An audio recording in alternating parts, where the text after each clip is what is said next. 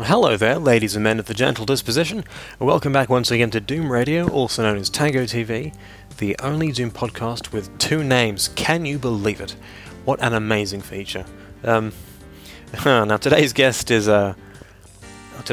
actually more like this year's guest, if we're honest, going by current production rates. I hope you haven't been holding your breath for this one, as the saying goes, because you'll have drowned.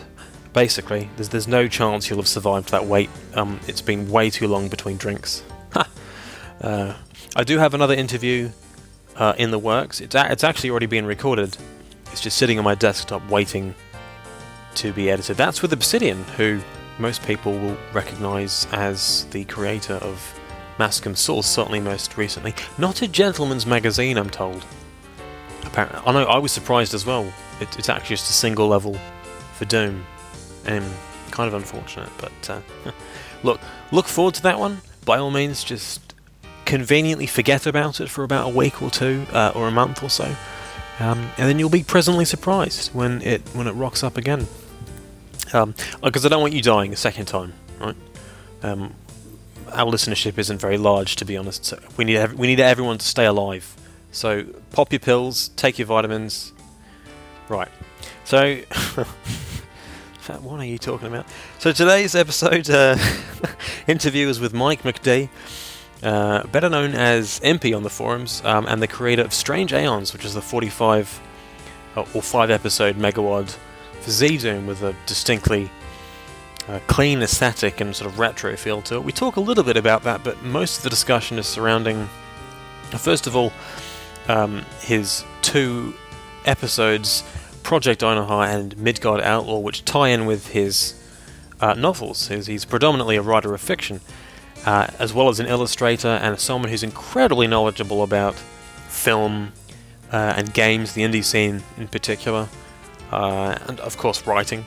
So we get into all of these areas and talking about the relationship between narrative and creating a tie-in series, and how unusual that is with a game like Doom, which really isn't known at all for its storytelling power. So I found it to be a very interesting discussion, and I'll just shut up so we can get on with the interview. How about that? How does that sound? Don't die, and here's Impy talking about his weird name.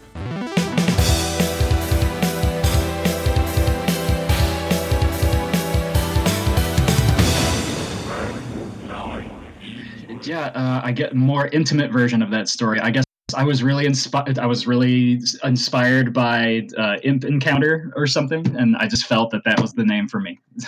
that is not the origin that we were looking for, but no doubt some corners of the community will be thankful that you managed to bring that up somehow. I'm going to be getting messages from the weirder corners of the Doom community now. Some strange ones, some strange aeons. Yeah. You want to read my fanfic? No, I don't. Thank you, though. I appreciate the offer. Particularly Job, who has something in a mancubus going on there. I'm not going to... Oh, yeah. God, I forgot about that avatar. All right, so the audience will have heard a bit of an introduction about you. You are foremostly a writer, I think it's probably safe to say, before you are a Doom level designer. Certainly it's your profession. Yeah. When you give us a quick rundown of your most recent releases in the literary world? What I've done in the Doom community, for starters, I make a lot of mods. I've made some maps for like little community things because I thought it would be kind of fun to join, and I found that I do enjoy mapping when I really get into it. But mostly I make mods that are either sometimes gameplay mods, but mostly like TCs and level sets and such, or partial conversions. So I guess that's, if I'm known for anything Doom community, I'm known for that, and I'm known for, well, I used to be, for like a week, I was known for the little Doom novels that I wrote, because I tried taking a stab at it. And that's essentially what I've done in the community. Outside of the community, I've been a writer, artist, and game designer since kindergarten, really. The first story I ever wrote I believe it was in kindergarten, and it was the sort of thing you would expect from a 5-year-old or 5 or 6-year-old boy who'd like his first foray into storytelling. It was about these 2 guys in robot suits who were fighting in an arena battle. And I can't remember the good guy's name, but the bad guy's name was Spike. But again, being that I was in kindergarten, I spelt it SPICK, which is a certain racial slur, which my Latino babysitter thought was the funniest thing he'd ever seen. So, and I've really been writing, drawing, and designing things ever since. I even when I was in kindergarten, I was making little board game things based on what I was learning in class. And I made this one game that my teacher used in her classroom for several years afterward because apparently it was functional enough. So there's always been a love for game design in general there. I was going to say Spike is actually a pretty safe fallback name if you want to just pick out villains out of a box, but then then the extra tip of information came. Yeah, as long as you can spell it correctly. Well, I was going to ask which sort of interest primarily predates the other. As you say, you started writing from a very, very early age. Some people have been playing the game from an inappropriately very young age as well, such as myself, 5 years old. I first started getting scared at the game. But as a serious pursuit in both domains, when did you decide that taking up writing as a profession was something you wanted to do? And just to give an idea of the sort of timeline of creative investments here, when did you sort of seriously begin to pursue level design, both in Doom, which you cite as your favorite computer game, and other games as well? It's hard to say because I guess I want to say the game design thing came first because I was doing that a bit more than the writing initially. In first grade, my first grade teacher, Miss Foltz, was encouraging us to write something every week, like a little story to turn in at the end of the week, and that sort of showed me that writing could be fun. It didn't have to be about homework all the time. And I started foraying into fan fiction. I think it was junior high and high school, and doing a lot of that. And I think I took it seriously when it got to the point where, like I think a lot of fanfic authors do, where I noticed the ratio of original content and source material was greatly out of sync. It was mostly original stuff with only a few nods to the source material. I started to realize maybe I should start just writing original stuff because there's no point in having the fanfic aspect of this in here because it's not even relevant anymore. All the new stuff I'm inventing is taking center stage. So I guess I want to say somewhere between high school and college, when I was still a youngin', back before they invented trains. It's hard to pinpoint an exact point when I really started taking it seriously. And it wasn't. There was definitely like a long time between when I started taking it seriously and when I actually knew what the hell I was doing. That'll happen. Yeah.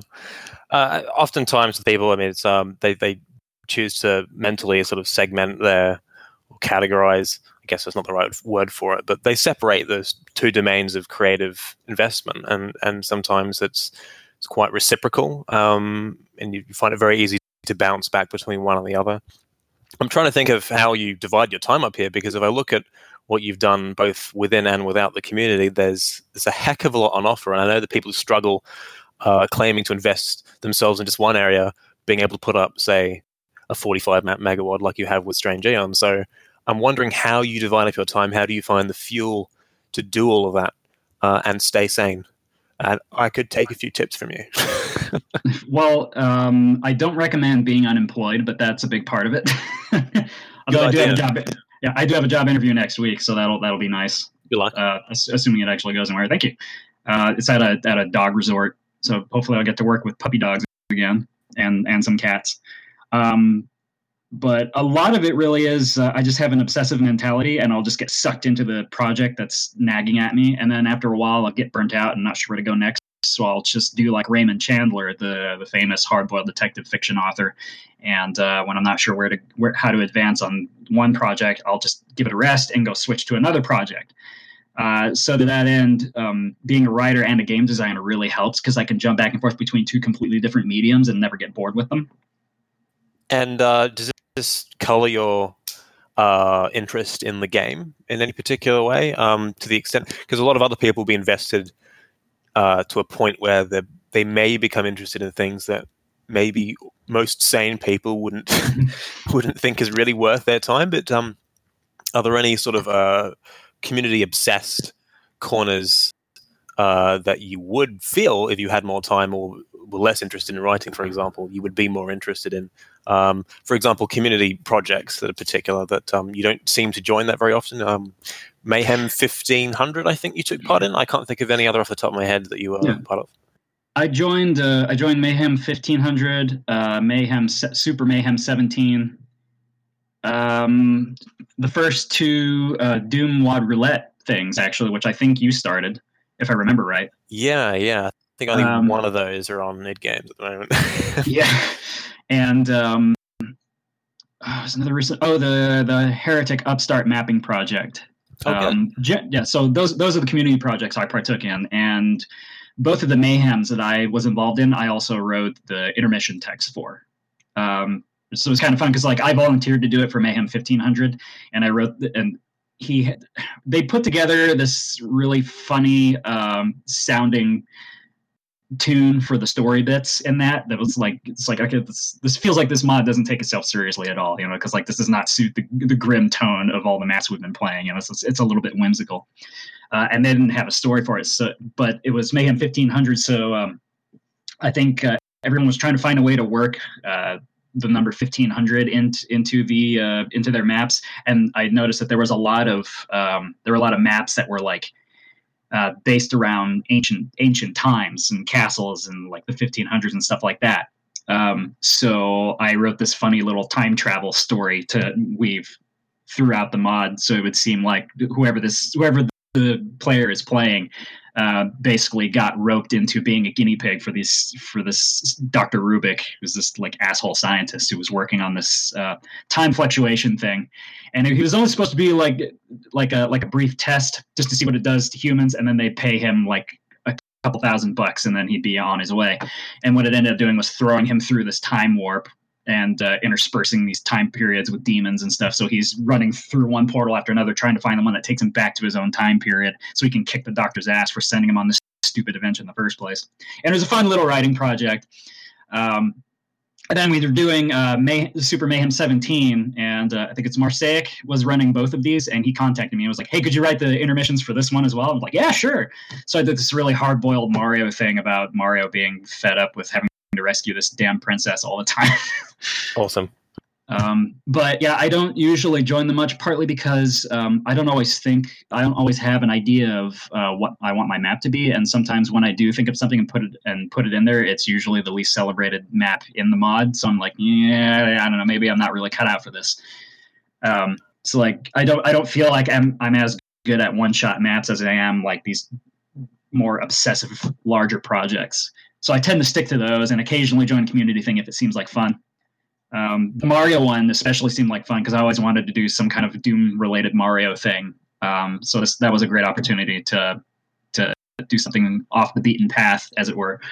Yeah, I find it astonishing, frankly, it's taken this long for there to be some sort of crossover like this. I know. The closest we've had was a few Skull Tag maps that were Mario-themed.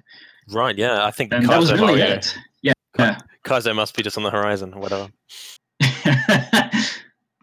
I think this is definitely the first time it wasn't a deathmatch related Mario thing, because whenever they did have Mario Doom maps, they were always they were either deathmatch sets or standalone maps, or they were little Easter eggs, like in the Ultimate Torment and Torture 2. There was a little Easter egg secret area that was in Super Mario World. We'll talk about narrative in Doom a little bit later. That's obviously the big talking point with you and your tie-in series. Yeah. Personally, I find it, in the meantime, for other such little projects on the side, like the ones you were just talking about, doing the intermission text for those is it's really liberating because you can be as stupid as you like, and half the people will just mash their spacebar to get to the next level, and the ones who don't will be treated to some A-grade nonsense. 50 Shades of Grey Tall. I'm not sure if you've read that, but I put that together in more or less just a couple of minutes. I think it was demons harvesting the red strips from the Grey Tall texture in order to build a bridge to Earth. Yeah, I haven't had a chance to play Grey Tall yet. I didn't realize you wrote the intermission for that, so that's going to be a treat. That'll be my next mod I play. Yeah, apologies in advance. No, but that's part of the fun aspect of it was you only have so much space and so many intermission screens to work with, and you have to do something that fits the theme of the mod. So how do you going at one of your notes you sent me was about, it's like limitation breeds creativity. How do you use those as prompts to write an intermission screens and tell some kind of a story that actually fits what the mod is going for? Right. How do you granted this is also an investment equation for you. Do you really feel that you need a creative idea like that in order to become invested in something to begin with, or do you wish that you could be part of that sort of troupe of people who are with almost this automated style that they can apply wherever they like to a loose idea that they don't need to feel that they need to get hooked onto with some sort of narrative piece or whatever? I do feel that I wish it'd be easier for me to just jump into a project like that and make something really cool and playable. Like a lot of people in the community turn out really great maps and interesting creative maps every time they join a project like that. And it'd be nice to be that laid back and cool about it and just like go in and make something interesting every time, rather than waiting for something to be really interesting and really grab me. Especially given my ratio of decent to disappointing maps when I join in those sorts of things. Although the second Doomwad roulette that we did, I ended up recycling that map for the 5th episode of Strange Eons, and it turned out to be a much better map once I gave it that makeover. So I did get something out of it, at least out of an initially disappointing map. Was that the giant spaceship, or have I confused? No, it was. Well, I think the first one I did was a giant spaceship, and I think the second one was the sprawling canyon that was like, it was a maze-like canyon. Oh right, yeah, that's right. So I adapted that for the 5th episode of Strange Eons. That was I kind of approached it as a bonus episode because I had a lot of standalone Doom maps that were just kind of laying around, and I was mostly like known for having these map sets and not so much having individual standalone maps. So I was trying to think of something to do with them, like maybe put them together into a little wad of their own. And then I thought, well, I could theme these as the Underworld and maybe Relay and make a 5th and final episode of Strange Eons, and it'd be really cool. And that's why the 5th episode of Strange Eons is the most Doomish in style, in gameplay style, because they're originally standalone Doom maps that I tweaked and reworked and expanded upon. That's good. That's very industrious. I think, particularly these days, you find that lots of our work are separated piecemeal all over the shop, and sometimes knowing who's done what is very difficult to understand, to read up a catalog of their work. And so if you're able to take work you've done for one thing and then rejig it for something else, so that I think that's a very useful tool to have. Yeah, and it's part of my anal retentiveness, I guess, that I don't like having a bunch of these piecemeal maps kind of laying around, cluttering up the workshop. I kind of like to put them to work and have them actually carry their weight in a larger thing. And that's the penultimate map in episode 5 of Strange Eons was interesting because it was I think it was my 2 very first Doom maps that I finished and posted in the community, and I married them together. So there's a big sense of pressure in that map where like you go through this insane, creepy outdoor map in Relay, and then you finally open the door to the next part and you go in, and it doesn't lead to the exit. It leads to another sprawling indoor map. That's a completely different environment in the same setting. So then you have to run around that area and figure out where the exit is. And it turned out to be a pretty good lead up to the final epilogue boss map and the finale of the mod in general. So I was pretty happy with how that map turned out by marrying my first 2 projects and still keeping the cool little elements of those maps. Like that's the map where you go when you're inside the House of Dagon. There's a little lab area that has the wall texture of the dead Marines hanging on the wall, and they each have a shotgun at their feet. Or an AK-47. And then you go up this elevator to flip a switch and turn the lab on and the machines and stuff, and to make the key appear. And you grab the key, and when you go back down the elevator, the 3 dead guys have been brought back to life, and they start shooting at you. And that was a neat little map trick that I did without using ACS or anything. I just used old school Doom map technology to make it work. And it's always a pretty cool little highlight whenever people play through that mod and they get to that part. They're like, oh, I see what you did. That's so cool. So I was pretty proud of that little part of the map. And sometimes I'll usually think of something like that for a Doom map, and then that's where I'll start, and I'll try to build the rest of the map around it. So I think that's part of my limitation as a map designer is I can't just jump into it and do something interesting. There has to be a weird little centerpiece, and then I just construct a map around that and kind of build up to that centerpiece as a highlight. So it's almost, I guess I'm almost a Sandy Peterson-esque in my design, because like he would always start with a big central room and then build the map off of that. I start with a weird little gimmick area and then build the map off of that. Yeah, that's not a bad comparison actually. And I mean that in the best possible sense, in the sense that I would hope my texture placement is better than Sandy's style. Yeah, a little bit more unified. He does have an obsession with mythos as well. And yeah, I talked to him a little bit on the BoardGameGeek.com, and then private message conversation back and forth. We were just nerding out about Lovecraft and stuff.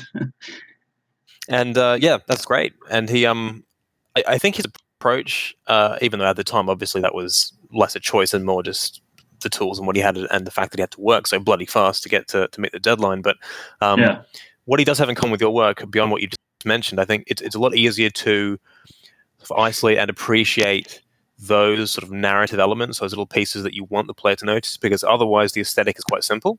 Yeah. And especially in something like Strange Aeons, it has a very, very coherent sort of art direction, I find. And so those elements really do stand out quite easily. If you don't even need to be looking for them, they sort of jump out at you.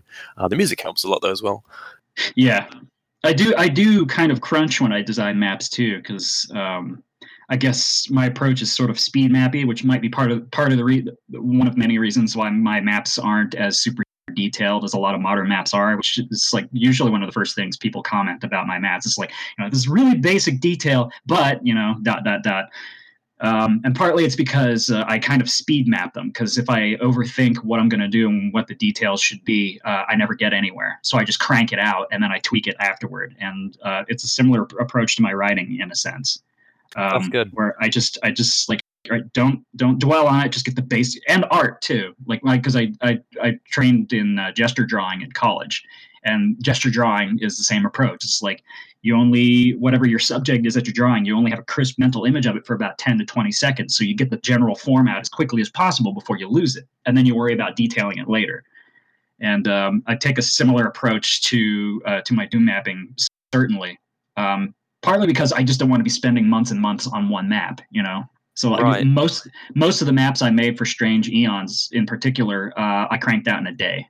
There were a couple of maps that took more than that, and then I'd go back and tweak them as I go, as I was playtesting. But I made most of them in one day of Doom mapping, and then they were done. That's an enviable skill. But I mean, I think and for I didn't say the maps were good, so let's keep that in mind. Well, I'm not sure if Fordian's discussed this with you, since I know you were on his podcast on 2 occasions. But he, I recall him saying at one point that he, in recent times, because he's found that he had less time to work with level design, he has specifically tried to cater or build a style based around having less time and doing more with less. So he's achieved very limited texture selection, sort of not quite. Almost a sort of pasteurized layout. It's like Ordinary, but it's kind of melted slightly because he sort of utilized sloppiness in a very attractive way, and then he's just made lighting work for him. So he's really honed in on that space. And I look at something like Strange Aeons, and it probably doesn't have the same sort of lighting because it has other things going for it artistically that make things contrast well and look quite vibrant. But that's definitely the impression I got as well, is that you were able to find a way to make less work for you in a very wholesome way. So good job. Yeah, and thank you. I appreciate that someone noticed that and didn't think it made them look shoddy. Just because, a lot of people in the community, are working a lot of time and they have real lives and they don't really have a lot of time to devote to it. So speedy craftsmanship is really kind of a must. And back to the limitation breed creativity thing that you mentioned before. limiting the amount of time you have to work on it, and the texture use and such really helps a map in a lot of ways.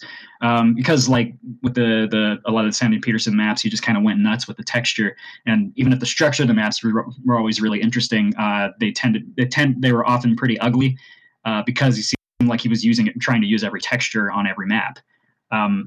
But then whenever they adapted the Sandy Petersen maps, Spawning Vats is an example I use, and I did talk to 40 Ounce about this on one of the podcasts. You take Spawning Vats, the original version of Spawning Vats in original Doom, is really an ugly mess of every texture in the game, and they all clash, and they don't really look like they belong together at all. But then when they took it and they adapted it into, say, the 32X version of Doom, where they only really had fewer textures to choose from in the home ports back then than Heretic has now, like on the PC. There's just like 7 different wall textures that they were able to use in the port versions of the game. That did nothing but help Spawning Vats look better as a map because they didn't have as many textures to choose from. So the minimalist texture choice for the console adaptations of that map makes it look more professional and not as patchwork. Yeah. So a lot of times the limiting what you have to work with absolutely helps. That's why the little the community projects always always have such interesting maps to choose from. It's always a mixed bag, but there's always some really cool and interesting stuff in there because they're basically like indie game jams. And I've partaken in a lot of indie game jams where a bunch of gamers get together and the guy hosting the jam is like, I've seen both examples of this too. Like I've seen one where the guy was like, make me a game in 48 hours. It can be any game you want with any engine you want. Well, now your options are limitless. You don't even know where to start. You don't know what you're going to do. And you can't use your time effectively because you have no idea what you're doing. Right. But you join a game jam where they say, hey, you have 48 hours to make me a game, and you have to make the game based on an example of really bad video game box art from the 8-bit era. That was actually a jam that I created for GameJolt.com, and they ran it for a couple of years. And amazing games came out of that concept because of the limitation, because it was such a specific limitation that they had to work with. That and the time limit. So yeah, you make, and that's an important part of to remember about video gaming history. It was like there was such a wider variety of unique games back in the days of the arcades and the Apple II computer and stuff, like Castle Wolfenstein, Joust, etc., Centipede. No 2 games were alike, until barring all the clones that came out for the home computers of all the popular games. But there were so many very distinct, unique games because of their massive technological limitations. They had so little to work with. They had no choice but to be as creative as possible to make the most outrageous game that no one had ever seen before in order to compete with the other games, in order to make some use out of the shoddy computer engines that they had to work with at the time. Versus nowadays, where it's like basically every AAA game is System Shock 2. They have the budget and the resources to make absolutely whatever they want, and there's no limitations whatsoever, barring common sense. And, do you think there's for this reason, it partially explains why there's an almost resurgent interest in the retro? Is it absolutely elements of the imagination that have been removed because everything is perfectly rendered? Everything's perfectly rendered, and there's no limitations to what people can do now. Versus that, and I think it started with the first surge of the indie game movement, because the indie games went back to gaming history's roots, and they started making games that were more unique and interesting and off the beaten path, and they're still doing it now, and we end up with games like Minecraft, which are hugely, insanely popular. The guy Notch is a billionaire now because of this game, and no one had done anything like it before, and it was it was a combination of elements from really old retro games, and it had a very clear idea of what it wanted to be, and it was very unique and distinct, and look at all the clones that came out of that. It's important for game designers to impose some kind of limitation on themselves if it's not imposed on them from an outside source, so it can force them to do something unusual and not just make the same game that everybody else is making. And it's not to say that the cookie cutter games aren't necessarily fun. Some are more fun than others, but when the market gets oversaturated, it just gets boring. And right. It wasn't as much a problem back in the day as it is now. It's like there used to be 2 dozen different genres of video games versus now where there are like what 3? It's like MMORPGs, first-person shooters, and Candy Crush. Puzzle games have seen a bit of a resurgence. That, I'm not really sure what's behind that, but I imagine it's a similar sentiment. People who aren't good at the other 2 games. I know the word purist is kind of stigmatic, but especially in the wake of recent threads that have been, I think a few people have been asking why isn't it that we don't use UDMF a lot more often, that format, and sort of work towards using those more advanced source ports and the like. And I imagine it's a similar sentiment when it comes to people erring on the side of Boom and Vanilla Works, is that there is, it does, because it can't, it's quite representationalist and abstract in the way that it's creative. And I think that's a domain that's a lot of today's generation are touching base with, so it's not really going anywhere. Yeah, and there's a place for just classic old school vanilla maps, because sometimes you just want to play something that feels like Doom when it was released in 1993.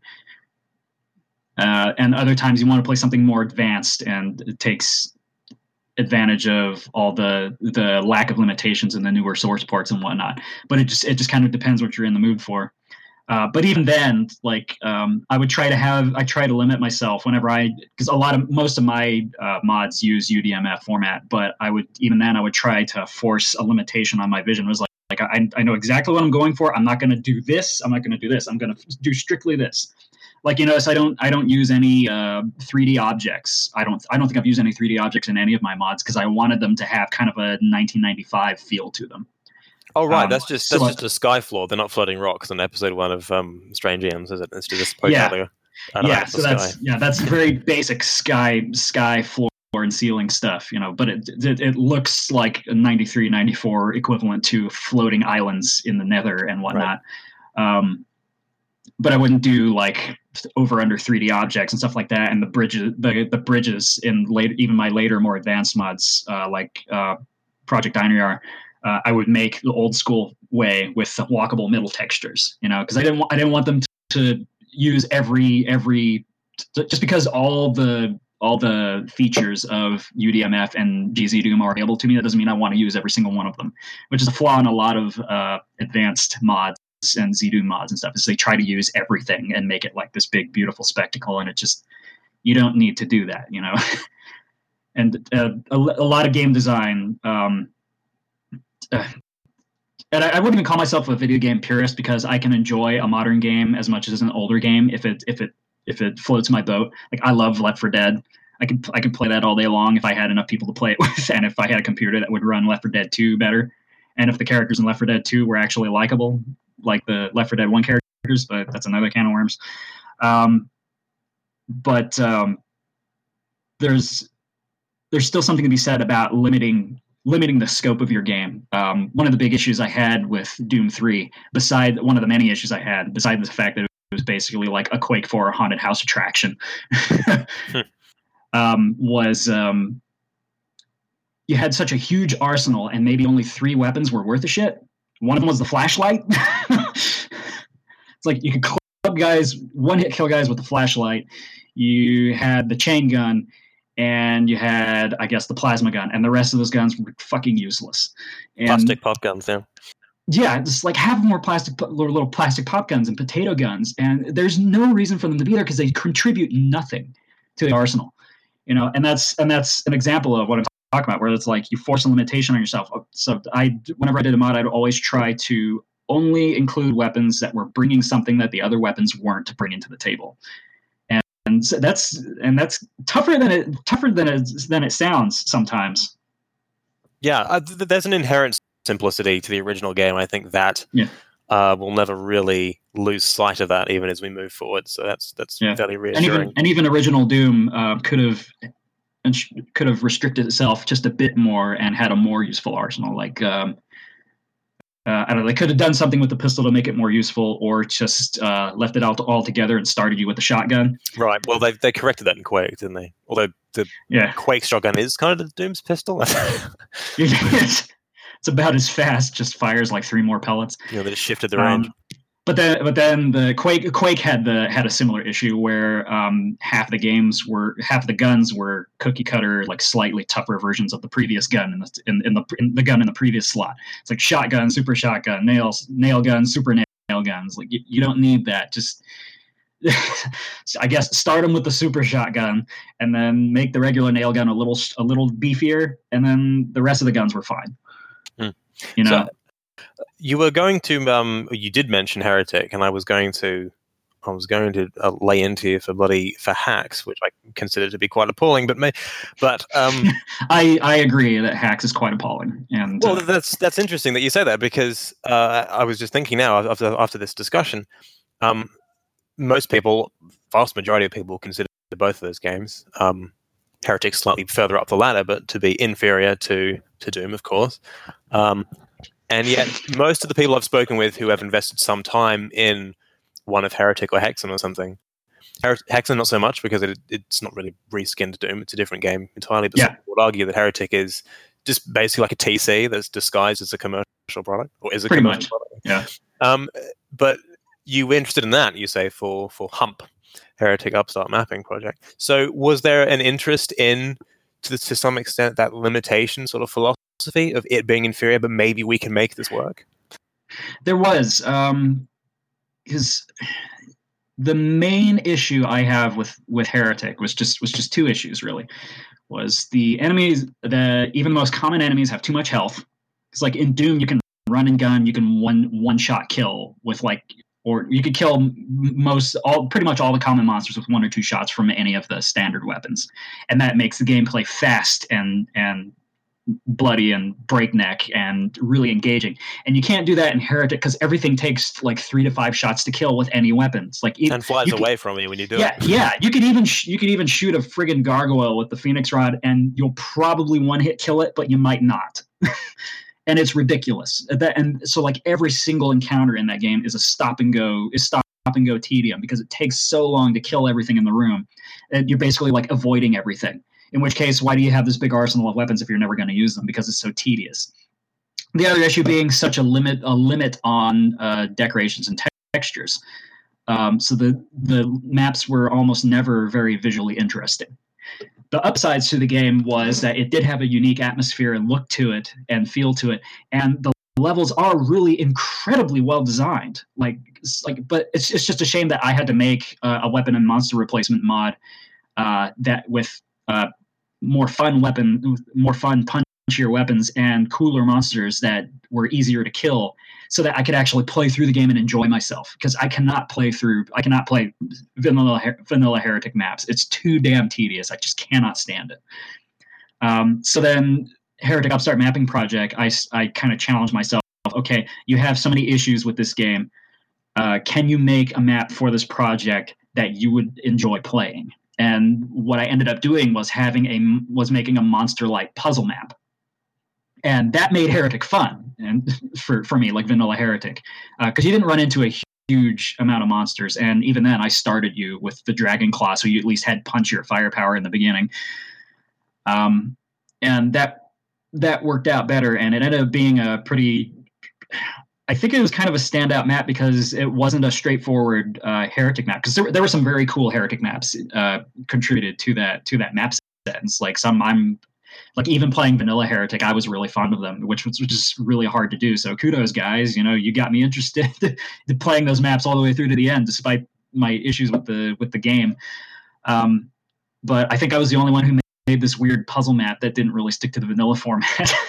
And the guy who was running Hump was like, I'm going to go ahead and leave these effects in there because I don't think the map works without them. So it's like, sorry, I broke the map set and made it like not vanilla exclusive, but people seem to like it, even though they couldn't figure out how to get the Phoenix Rod puzzle, because every time somebody got to that room, they would push, they couldn't figure it out. And I was just shaking my head like, maybe I made this too hard, or I don't know.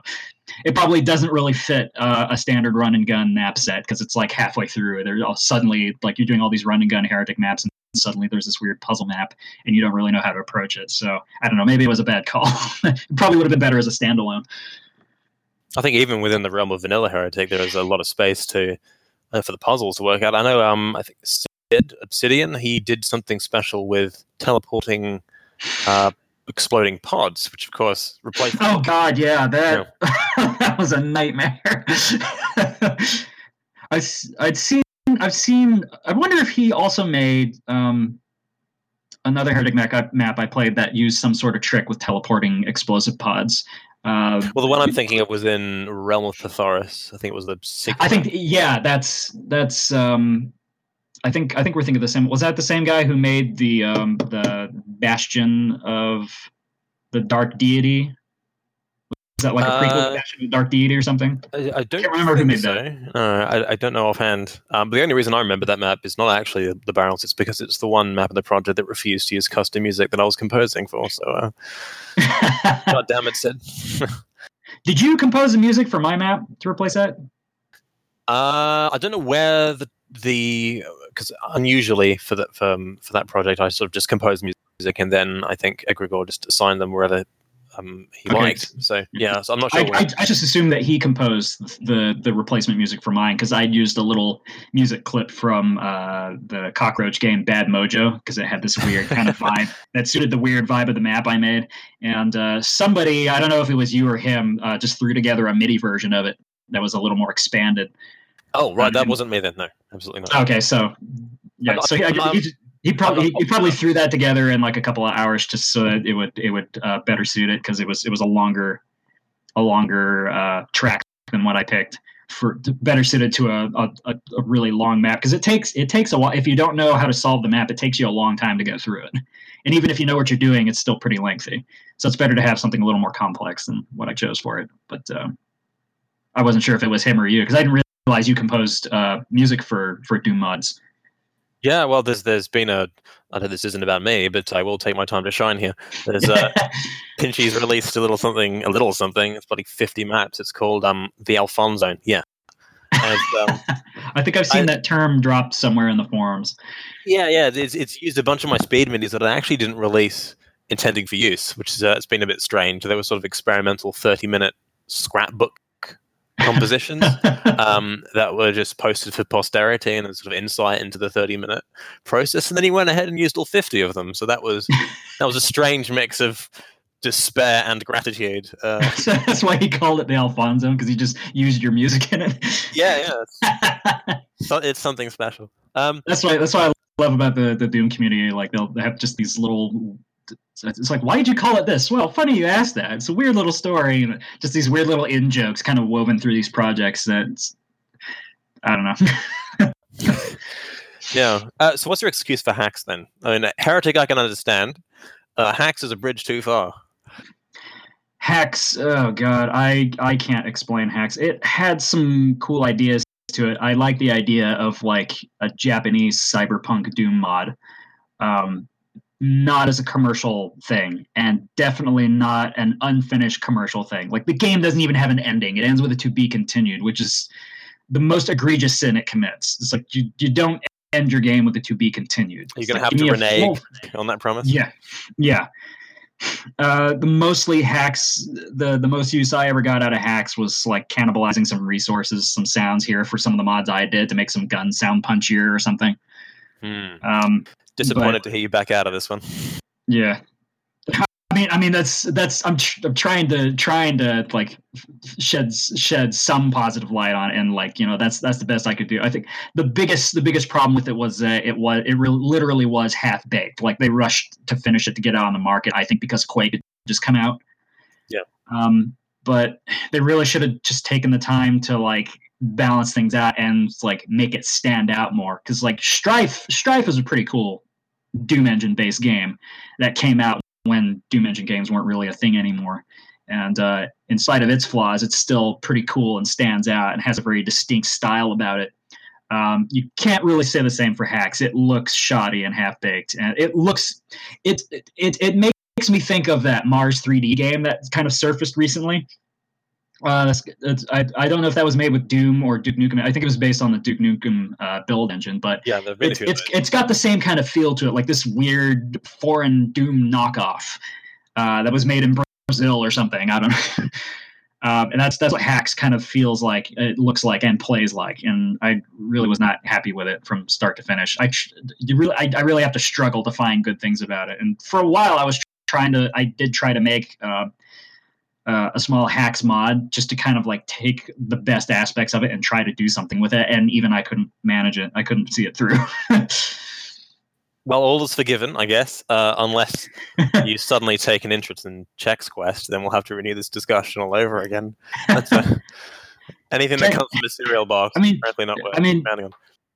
It has to be said that like Chex Quest did manage to get a little bit of a following for itself, and did manage to boost profits for Chex by using this really cool game engine to make this weird little spin-off thing that other cereal companies had never done before. And that too has kind of a distinct look to it. Just not a whole lot of replay value to it, honestly. I don't know, a little too tame for me, as much as I like the visual aesthetic. Well, maybe that computer game will do for Chex what Project Anaha will do for your book. Yeah, it hasn't yet. Well, look, just before we get to that, because I'm surprised the amount of discussion we've got out of this supposedly one opening section of this podcast. Well, I think we're kind of mixing and matching some of the other sections I had in mind to cover. So good. It would actually be remiss of me to let you go from this point without laying into or otherwise praising the hell out of the Doom novels, which I assume you've read. Unfortunately, I haven't yet, and I was never able to get my hands on a copy, but I've had renewed recent interest in wanting to read at least the first one, because I was listening to this podcast, and I hope I'm not saying the name wrong, called I Don't Even Own a Television.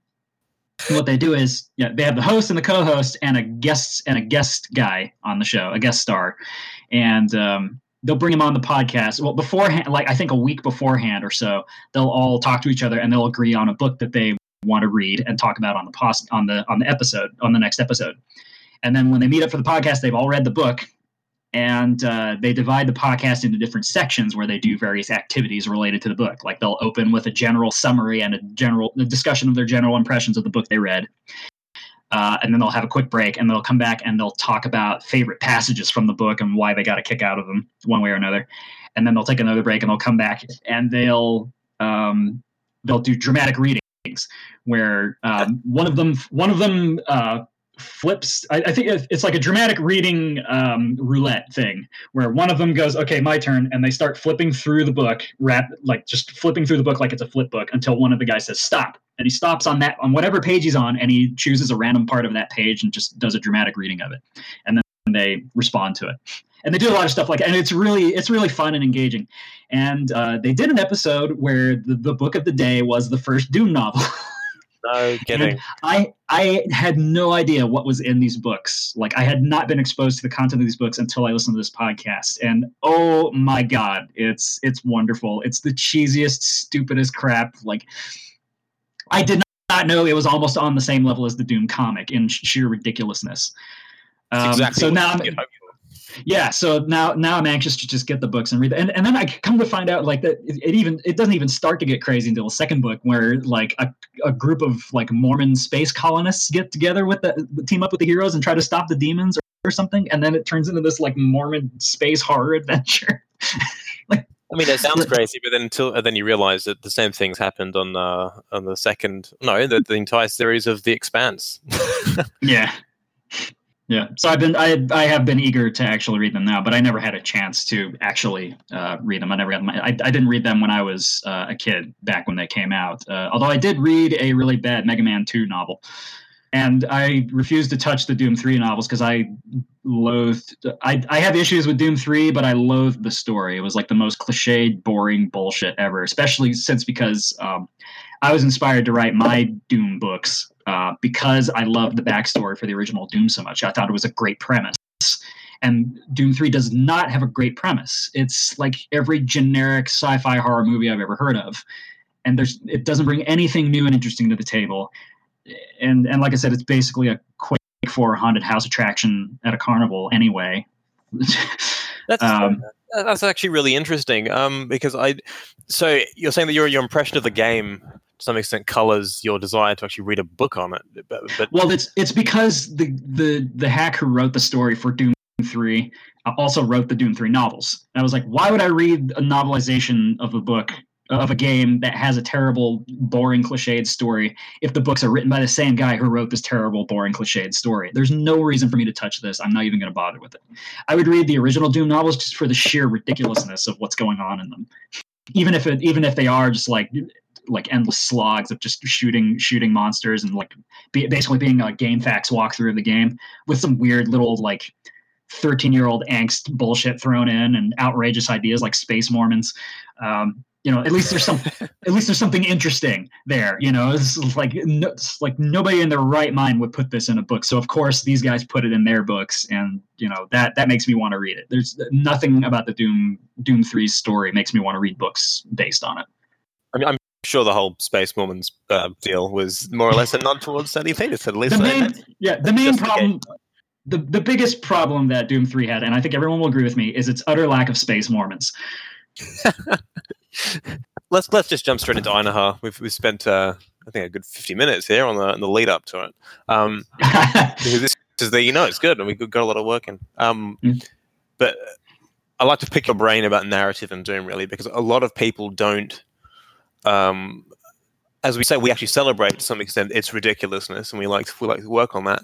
But to the extent that you're doing what you're doing here, which is creating a tie-in series, how that translates into a game, and what sacrifices need to be made is really what I like to hear you talk about. But just before that, tell me about why you made the decision to create a tie-in series like this. It seemed to work for Chex Quest, of course. But the big thing about when you're publishing or self-publishing a book is you're the only one who's going to promote it. Because even if you're published through a traditional book publishing house, they have the means and the resources to promote their authors, but they don't use it. Yes. They'll mention you in their catalog, they'll announce when your book is out, and that's it. Then they'll forget all about you and to announce like when the other new books are coming out, and basically it's all up to you to like generate interest and get people's attention so that they notice the book that you're doing. And that's the most difficult part of being a writer professionally that nobody talks about. You can count the number of authors who can make a living off their writing alone on one hand. Right, because no one says you need to be a businessman on the side. Yeah, you have to, in order to be a successful writer, you have to have skills in marketing, which are not inherent to the kinds of people, to the personality type that becomes a writer. You're like a weird shut-in who doesn't connect with people, and you're expected to be able to connect with people and sell them on things. You can't be a salesman if you're a writer. That's just not this. They're two polar opposite personality types. So somehow you got to find a way to make that work. So and the interesting thing about the Winter Agent Juno series that I've been writing is it's always kind of been a multimedia project from its inception. Whenever I was doing a writing project, trying to develop the characters and the story and the setting into something that was malleable, something I could actually work with and like write interesting stories in, I was also developing game versions of it. And occasionally I dabbled with like a graphic novel idea, but it wasn't working because the story was too big and too big in scope, and it didn't really have focus, and it just wasn't working. So mostly it's been going back and forth between a narrative project and a video game project. And if a person is a writer and a game designer, that really is the best thing they could possibly do, is approach whatever their project is from both of those mediums, because they will feed each other. Like you will think of things for a video game version that you wouldn't think of for the story version, and vice versa, because you're approaching them from completely different angles and completely different mediums. Right. So now the big sacrifice for adapting the book into a game is into a game like Doom, which is very action oriented, is the loss of narrative and character stuff, because there's very limited storytelling abilities in Doom, outside of like having those annoying little ZDoom pop-up dialogue boxes and halting the action, right. Or it's stuff like that, or it's like using camera work to do cut scenes. I had like a little briefing sequence in the Operation Body Count mod I've been toying with. You do something like that, or doing what they did with Unloved, where there is no actual story per se, except through the level design. It's Right. like the story unfolds about your character and his psychological issues and what's happened in his life through the details in the level design, which is brilliant. And it's a very Portal approach, because Portal did the same thing. There's a lot of the story was told through your discoveries in the map itself, not through like interacting with characters, so you can infer the story for yourself. But that's difficult to do when you like have this novel, like a dystopian adventure novel set during nuclear winter with lots of colorful characters, and then you're adapting it to a very strictly action-oriented game with very little story elements. Right. Yeah. No, I can do little better than to repeat what you just said. Took the words out of my mouth, basically. That we oftentimes I find myself on a stream with Tarnsman. You may have heard of him. He's a businessman himself / Doom enthusiast and an accomplished level designer, and he loves to blab with the best of them. And whenever we talk about narrative in Doom, we always mean specifically that, rather the suggestiveness through level design, as opposed to text or something. When we played, I think it was Monochrome Mapping Project, in which you had you could only use textures of one or two colors. People would resort to drawing arrows on the ground to tell you what was what, for example, or what we were actually looking for is certain doors to be lit up, for example, to indicate where switches were. That's not precisely what I mean, but rather than spelling it out in dialogue. There's a certain narrative aspect in game design like that, being how to guide the player through the level and indicate what they're supposed to do next without like spelling it out in a fucking tutorial that you can't skip and is super tedious and hand-holding and patronizing. But translating from a book, you're absolutely correct. The best you can get out of this is you can loose the player's imagination so that he can or she can imagine what is suggested here and what's being told. So my options.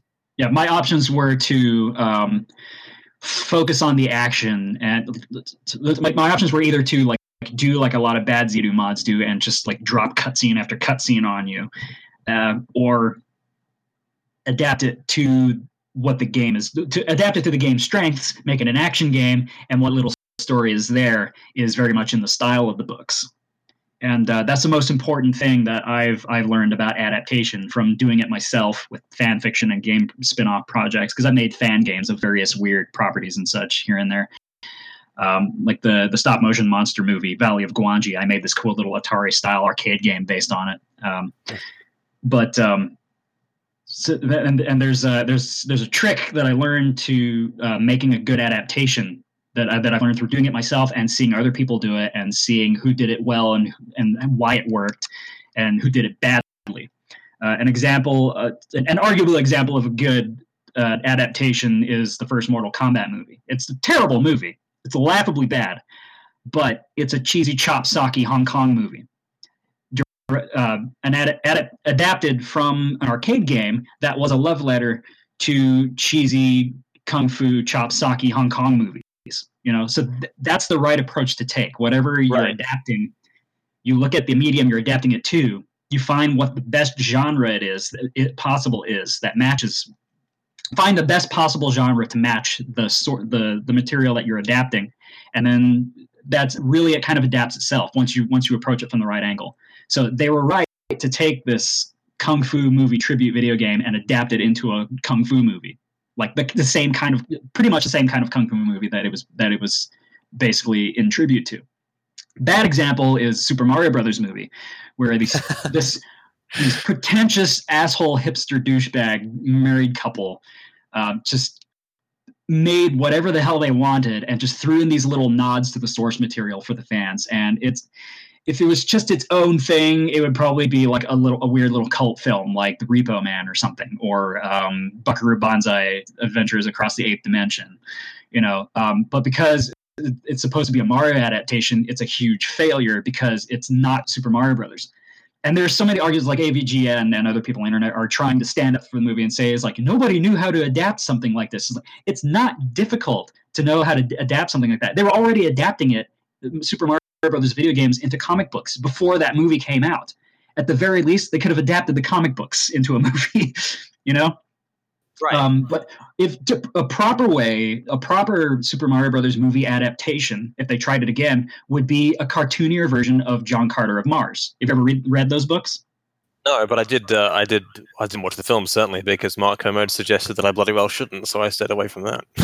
Yeah, that's the problem with the movie was it was badly marketed. It's actually a really great, fascinating, and fun movie with a really rich environment that really steals the show, which is what the book does. Like the main attraction of the original John Carter of Mars book is Mars itself, and what it's like to live there, what the environment's like, what kind of creatures and people inhabit it, and it's fascinating. And it has this very distinct visual style to it. And the marketing was so bad, it just didn't sell that. It sold it as yet another generic sci-fi fantasy film. So nobody saw it. If more people saw it, I think it would have been a franchise because it's actually a really good movie and it's really fun. And it's basically the exact same premise as Super Mario Brothers. Or rather, Super Mario Brothers is the exact same premise as the John Carter of Mars book series. Just like a weird, like, pipe smoking acid trip version of it. It's like this guy from Earth gets sucked into another dimension where gravity's different for him, so he can leap really high and do amazing physical feats, and he has to fight these alien weirdos to save a babe-tastic princess from another dimension. And he runs into all kinds of weird vegetables and creatures and indigenous life forms along the way. That's all you have to do. It's just like take a John Carter of Mars approach and just make it more surreal. So where are the studios falling apart here? Because it's surprising, particularly now where you have this retro wave, where these interests in these age-old games are coming back.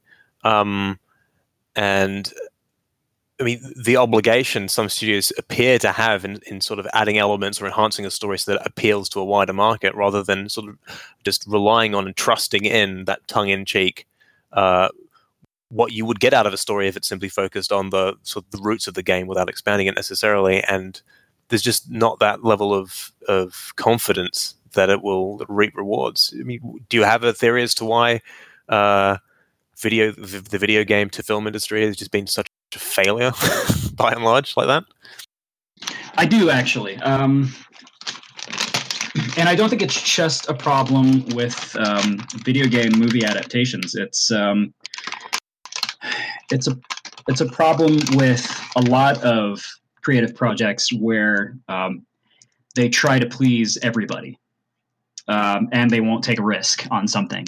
We've seen two examples of it in the video game industry in the recent past. And I wrote the review and retrospective articles about the Blood series for Hardcore Gaming 101 earlier this year. Right. Is Assassin's Creed one of them, by the way? Yeah, well, I imagine it is. But I talked about it. I talked about the same topic relating to video games and sequels and revivals and reboots and stuff. The examples I used were when I got to the Blood 2 section of the article. That's when I brought it up because Blood 2. I don't know if you played both Blood and Blood 2: The Chosen. I've played the first. Okay, so then you know how amazing the original Blood was. It's a very distinct atmosphere and visual style. It's a lot of fun, a great level design, and there was really no other shooter like it, and there still isn't. It's still this very distinct marriage of Evil Dead and H.P. Lovecraft and other weird horror things to kind of create this very unique experience. And they made Blood 2: The Chosen. And when they were making that, they tried to appease the fans, and they got directly involved in the fan forums for Blood and said, "Hey, what do you guys want to see in a Blood sequel?" So they got direct fan feedback, which on paper seems like a great idea. You ask the fans, what was it you loved about the original Blood games, and we'll try and we will incorporate that into the sequel and make sure we give you the sequel that you would hope for. Yeah, that seems like a hint as to what their modus operandi is there, that they're seeking what to shoehorn in. Well, it's like first of all, the people who are making the sequel have to understand the original game in the first place and understand what was successful about it. And it is important to understand what it is the fans love about the game, because they're the guaranteed sales. You make a sequel to the game that they really love, and if it's even remotely like the original, they're probably going to be pretty happy. at least you'll at least have a big enough buyer base that they'll word of mouth will get other people to try it out. The problem is they also try to appease to the lowest common denominator at the same time. And when you try to please everyone, you end up pleasing no one. And this has been proven in the video game industry. I don't know how many times. Blood 2: The Chosen is a perfect example of it. Never mind the fact that they rushed it on top of everything else. And the engine is so buggy that I was lucky. I was lucky I could even get the game to run every time I ran that damn game. And I'm pretty sure everyone else had the same problem. They ended up with this bland corridor shooter where you're running around in the same damn office buildings and alleyways and lackluster locales, fighting the most generic, nondescript enemies with the most generic, nondescript weapons possible. It's the polar opposite of Blood. Like, you could describe anything in Blood with excruciating detail because everything about it is so distinct. Like, every gun brought something unique to the table. All the monsters had unique personalities and looks to them, and they had distinct behaviors. There were so many distinct locations. You know, you shoot it out in an opera house, on a moving train, in a giant icy spider lair, in a train yard, in a department store or two, forgotten mines, hideous cult temples, all kinds of cool stuff. And you can't describe any of the environments in Blood 2: The Chosen like that. You can't describe anything in that game with that amount of clarity because it's so generic and nondescript, because they tried to please everybody and ended up pleasing nobody. A few years later, they tried to revive the Splatterhouse franchise. They did the exact same technique, the exact same thing to the letter. They joined the forums. They were like, "Hey, fans of Splatterhouse, what do you want to see in a Splatterhouse reboot?" But also tried to appease the lowest common denominator. As a result, they made this disaster of a game that was so bad. Namco Japan said Namco America is never touching this franchise again, and they just buried it forever. There will never be another Splatterhouse game because these guys killed it, because they used the same technique that Monolith used for Blood 2. Because nobody learns from history, apparently.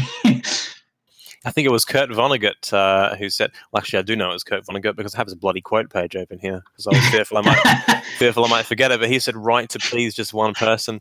If you open a window and make love to the world, so to speak, your story will get pneumonia." And I've actually, I've held that to heart, and I think it's applicable here. Yeah, that's a good way to put it. Because you can't please everyone, because you're just going to end up with this generic mush that just pisses everybody off. And you'll have a handful of purists who try to make excuses for the game, but the sensible people aren't going to have it, because they're going to know these guys screwed up. You know, they didn't really care what we thought. They mostly cared about the bottom dollar, and they just shoveled this crap game out that now is a huge failure and basically killed the franchise. And in both of those cases, it killed the franchise. Good luck convincing either of those corporate CEOs of those game companies to ever bring those franchises back, because they'll look at the sales figures and realize what a flop the sequel or the reboot was, and they'll be like, "Nope." I think we may need to have you on again for a second podcast to discuss this in particular and just forgo everything Doom. It's very interesting. It just pisses me off so much. Laziness and pandering and just not being afraid to take any amount of risk to make something stand out, because they care more. They care more about the profit margin than they do about like making something with lasting power that people are actually going to want to play, and they just don't pay attention to what happened before. They don't pay attention to their own industry to learn from it. The same thing with the movie industry too. That's part of the problem. The video game industry is the movie industry now. They make the same mistakes. Yeah, I don't know. It's I could go on about it for hours. It pisses me off so much. We're happy to have your pissed off persona here at Doom Radio. We haven't had enough of that in recent times, not least of all because we haven't had Doom Radio full stop. So, cheers. Oh, yeah, that helps. That'll happen. But just not quite wrapping up Project Ironhide just yet, since we kind of got sidetracked there in a good way. I'm returning specifically to this narrative and level design. Were you kind of relying on that? That quality that we were talking about, the sort of suggestiveness of it, where you can't really translate anything nuanced from a book, and you have to rely on those sort of elements in order to promote your work. Did you feel that the imagination that the player would have to use in order to fill in the gaps would be what makes the player want to check out the books to see if it really matches what they think it might be about, as suggested through the way that the levels are put together? Was that a sort of promotional technique that you had in mind? I think so. A lot of it was just trying to find a fun way to put the player into Juno's shoes and see what kind of stuff she deals with from her perspective. And we talked about how like sacrificing the character and atmosphere building aspects of a narrative story when adapting it to an action game. But I did find ways to somehow include it in another way. Like the snowy environment really helps give it this bleak atmosphere. Like you really feel like you're in this dystopian nuclear winter realm where you never see the sun. The sky is eternally overcast and it's constantly snowing and cold and windy. And there are these really terrible people running these settlements that aren't as shantytown as your typical like Fallout or other game like that, you know, because I didn't want anything exactly like that or like Metro. I wanted something that showed that humanity had gotten back on its feet and it was thriving again. But it also had, it's supposed to have kind of a Western frontier aspect as well, because it is very much a new frontier. We're living in the Ice Age, in an alternate Earth where nuclear war actually happened, and things are a little different. But so I would try and think of little details like that to include in every level to drive home the idea of what the atmosphere in this place is like and what kind of people live there. But also, the most fun aspect was adapting the character, the kind of people that live there, into the characters that you encounter while you're running and gunning through these maps. I made sure that every enemy had a distinct personality to set them apart from the others, so their personality would kind of give you an idea of what kind of people live in this world, but also reflect their rung on the enemy food chain. So you'll notice like the first enemies you meet in the game are the shield maidens, and they're like the little weak grunts. They talk like dumb valley girls and they're overconfident, but the second the second you start shooting them, they're like, oh shit, gotta get out of here, because they're way out of their element. You know, they're just like new recruits. They don't know who they're dealing with. And the further up the ladder you go, you start getting to the frat boys and the block docs, who are like basically male slaves who are trained to be aggressive douchebags. So they act like aggressive douchebags and say all kinds of dirty shit to you. And they're fearless and loyal and stupid. So they're easily killed and they don't run away from you. To the elite Amazon commandos, who are basically talk like right-wing nut jobs all the time, and talking down to you, calling you a degenerate and stuff like that. You know, it's like whatever personality I could find that matched that character's place in the hierarchy and what kind of stuff they did, and reflected the atmosphere of the realm that it takes place in, I would go with. And I ended up with this array of 40 different enemy types, including bosses and NPCs that you could shoot or leave alone. And they all had, pretty much all of them had distinct personalities that set them apart from each other. So it wasn't just their appearance and their behavior that would make them distinct. They would also like have this long list of various curses and taunts and stuff that they would say in various situations. And I think that more than anything really helped bring the world of the books alive in the game, because it feels like it's populated by people, which was another thing I really wanted to do. Was most Doom mods are very much one-man army up against an army of demons or ghosts or monsters of some kind, and there's not a whole lot of mods where you're up against really twisted people. Like, not even like mutants, like in that amazing Ashes TC that's coming out or might be out now, which is very Mad Max inspired. But just like, you know, like soldiers in a dystopian society under a dictator, you know, like something more in line with the Wolfenstein games. And that's what I was going for, because you don't see a lot of those in Doom mods. It's always you versus the monsters, you versus the Hellspawn, you versus aliens. Not a lot of you versus a dystopian regime, you know. Especially a dystopian regime mostly run by crazy women from Planet Tumblr.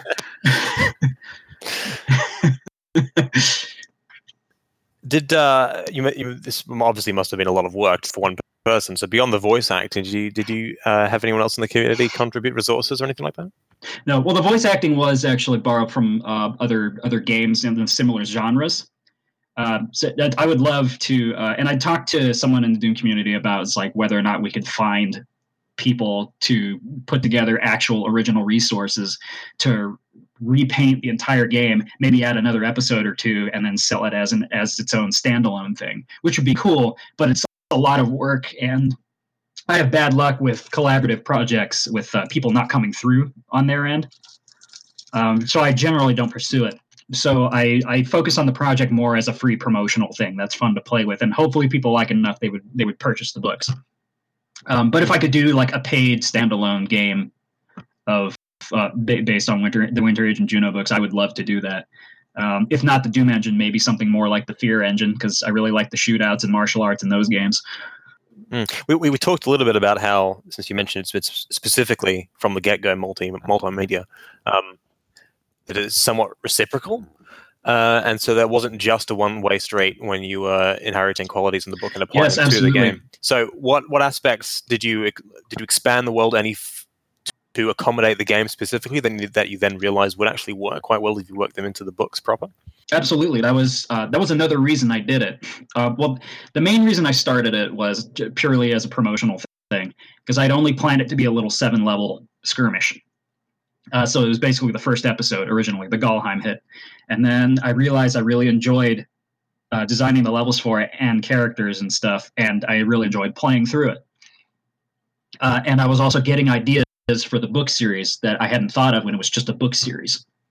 Because for the first time, I'm like seeing a visual representation of the world that Juno lives in, and I'm thinking of other little details and nuances I hadn't thought of for the book, or ways to refine and tweak the elements that already existed in the books. So, did you end up then thinking in orthogonal walls whenever you were actually writing the book? No, I didn't. That's just a map design quirk for me. I don't know why I do that. I guess that was part of that. Part of it is my limitations as a map designer, because I'm very anal retentive. Oh, don't worry, that wasn't a subtle jab.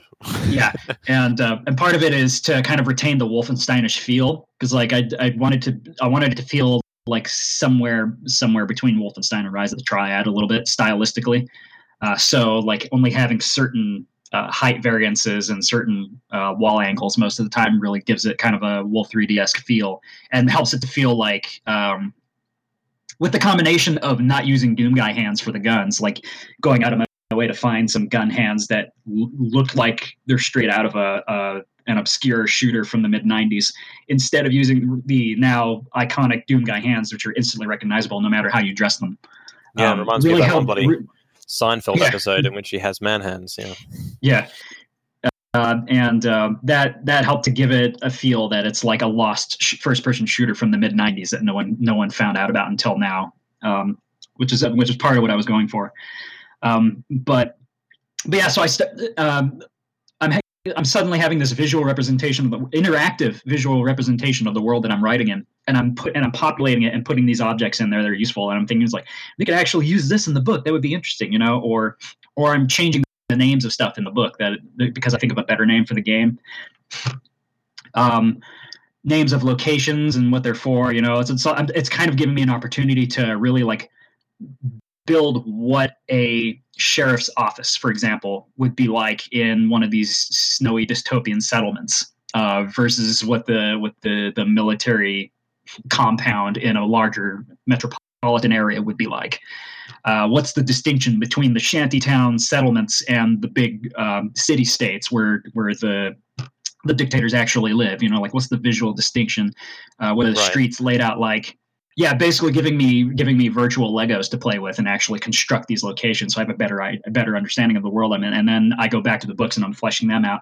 And even part of the draw of Project Dynamite was that each episode had a little bit of a backstory in the PDF file, written in the style of the novels, which then inspired me to like expand on those and write their own books based on that. So I end up writing this one book. I'm thinking about making a series. I end up making this one-shot 7-level spin-off game to help promote it, and then I start making more levels for it and getting more ideas, and then I start using ideas from the game to write even more books for the series. So that's really how it kind of feeds off of each other. It starts with the book, it fleshes out with the game, it goes back to the book, and I flesh out things in the book, and then I start putting those in the game as well. So then it ended up doing a full 360 in this case, where now I've released the first episode of Midgard Outlaw, which is designed to be more more in the same style of the books themselves, because Project Einherjar was more sci-fi heavy than the books are. There's very little sci-fi elements in the books beyond the fact that it's like nuclear winter and an alternate Earth. So it's more speculative fiction than anything. So after Project Einherjar helped me flesh out the book series more, I started designing Midgard Outlaw to be more like the book series than Project Einherjar was. And in the meantime, I'm trying to finish the third novel in the series by the end of this month, which is based on the main storyline from Project Einherjar, so like the first and third episodes. So I'm marrying those together and expanding it, and really fleshing out the villains, and they're becoming a lot of fun. Deliberately limiting the height variation is an interesting one to me, in order to sort of, with reference to Wolfenstein 3D. Were there any other commonly accepted practices in level design that you had to hold in your mind and then just consider it and then actually know that would not work in order to sort of better the image of the world that I'm trying to build here? Were there accepted things you needed to curb, you feel? Yeah, even with the because my texture choice and such was really important with that aspect, because even the book covers, I have a very limited palette of white, brown, and different shades of blue. And I tried to do that a lot with the level design as well. So whereas Quake is mostly brown and sewage colored, with red highlights here and there, Project Einherjar is very much white and brown with some blue highlights. And that helps establish the sense of cold during nuclear winter and the bleakness of the world that she lives in, because it's like every town is run by some kind of despot, and some towns are better off than others. But she's very clearly in a world with a lot of really nasty people that have too much power, because she's butting heads with them everywhere she goes. And that really helps establish the general mood of the world it takes place in, and the series in general. So that's sort of the official color palette. So I use almost exclusively textures with those three that were predominantly those three colors. And it helps kind of match them with the book series as well, because like I said, I did the same with the book cover. My art's always been very minimalist in general, and part of that goes back to my design philosophy of working fast and minimalist. Partly because I have so much I want to do, I'm overproductive, and I don't have enough time to do it. So how can I develop a style that allows me to churn stuff out as quickly as possible, but still retain enough quality that people can enjoy it? And it's partly because of my limited attention span. And which is a problem for a lot of people, is limited attention span. So how do you get around that? Well, you get really good at speed mapping. You get good at speed mapping so you can finish designing the map, so you can put it out so people will actually see the map through to the end with their own limited attention span. So that's kind of the name of the game these days, unfortunately. That's a big thing to be aware of with any creative outlet, is keeping it short, but keeping it quality heavy, and keeping it short is another limitation to spark creativity as well. It's just like, you're not making this huge expansive game, you're making a 7-level episode for a promotional tool. What kind of story can you and universe can you condense into a 7-level episode with only like 4 intermission screens? And then your imagination runs wild and you come up with something hopefully that's fun. Yeah, I mean, it was ambitious to start with, speed mapping or no attached. But I think particularly since the community is filled up more with people who are probably designed more for the game than they do play the game itself. Maybe that's too harsh an assessment. Well, it does feel that way sometimes. So I imagine you really want to hook them fast if you're doing something like this. Yeah, with a lot of things. That's sort of my philosophy when I'm writing too. I tend to You're very much a writer yourself, I believe, right? Yeah. Well, I mean, I call myself part of my shtick is calling myself a writer before actually having published anything. So that as a motivational technique. Well, that's a lot. That's a lot of writers. I mean, publishing is a whole other can of worms, and it's really a pain in the ass. So yeah, and basically that was what Mark Twain said: if you're thinking about writing, don't, unless you can't help yourself. Those are the people who should be writing, because they're the only ones who will be happy with it. Because chances are you're not going to make it as a writer when you get published. You might be one of the few, but you're probably going to have to keep your day job and stick with writing as a hobby status like the rest of us. But the thing I typically do with all my writing and all the chapters in my books is starting a story or that part of the story in media res or as close as I can to it. To have something that like the hook that grabs the reader and immediately pulls them in and wants to finish reading the chapter, if not the book.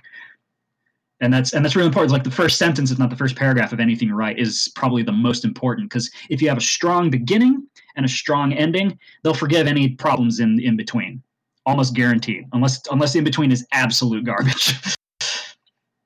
Yeah, from the few books that I've been reading recently, I have found that tends to be the case. There will always be some negative review up or something on Amazon, but they'll invariably give them however many stars that renders positive, because they're trying to think of something bad to say, and they tend to think about the middle section, but otherwise they just generally like the whole thing because it has a strong ending. Yeah. And the best way to write a chapter book really is to start it with a real strong hook and then end it with a really strong cliffhanger.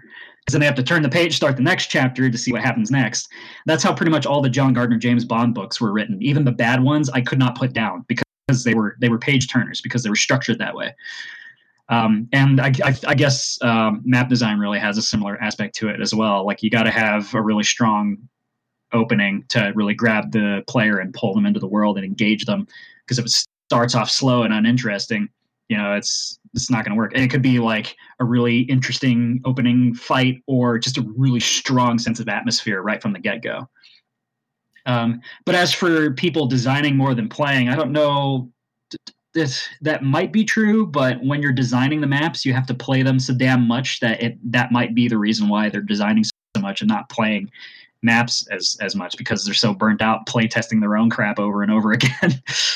Well, yeah, it's. I mean, part of it's exaggeration just for effect in order to illustrate the point, but it also is a way of saying that because more stuff. The community is so bloody prolific these days that we don't dwell on any one release for much longer than we ordinarily might, and so we tend not to unearth any of its hidden qualities or whatever. So there could very well be, and probably is, in your works, more stuff that if people just look beneath the surface, they'd find more. Even though you feel that nagging insistence on bringing things to the surface in a more visceral way that people can immediately identify with. Yeah. And I've seen a couple of people on the forum on the development threads for Project Einjar and Midgard Outlaw who actually took the time to read the backstory and really enjoyed it. And the backstory for all of those games is written a lot like the novels, and it's the same kind of stuff. And now I'm doing a book based on Project Einjar, so that'll be even more fun, hopefully. What's the projected release date or month or year? I was shooting for having it my NaNoWriMo project.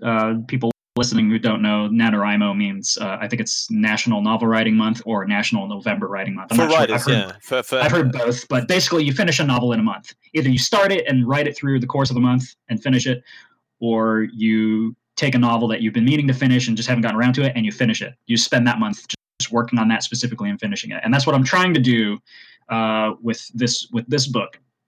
I want to try, because I've been struggling with it all year. It's because it ended up being like the most epic in scope of the series so far, because of the kind of world-threatening situation of these robotic cyber drones being airdropped anywhere in the world that the bad guys want, and Juno flashes back to when she first encountered this project, and that's where the episode 1 storyline comes in, and then the bulk of the book follows the details from the episode 3 storyline, where she goes to Jotunheim and tries to track down who's behind it, and it has this very epic scope, and a lot of stuff happens in the course of the story, and I've been struggling with it all year just because it's so weighty compared to the first two.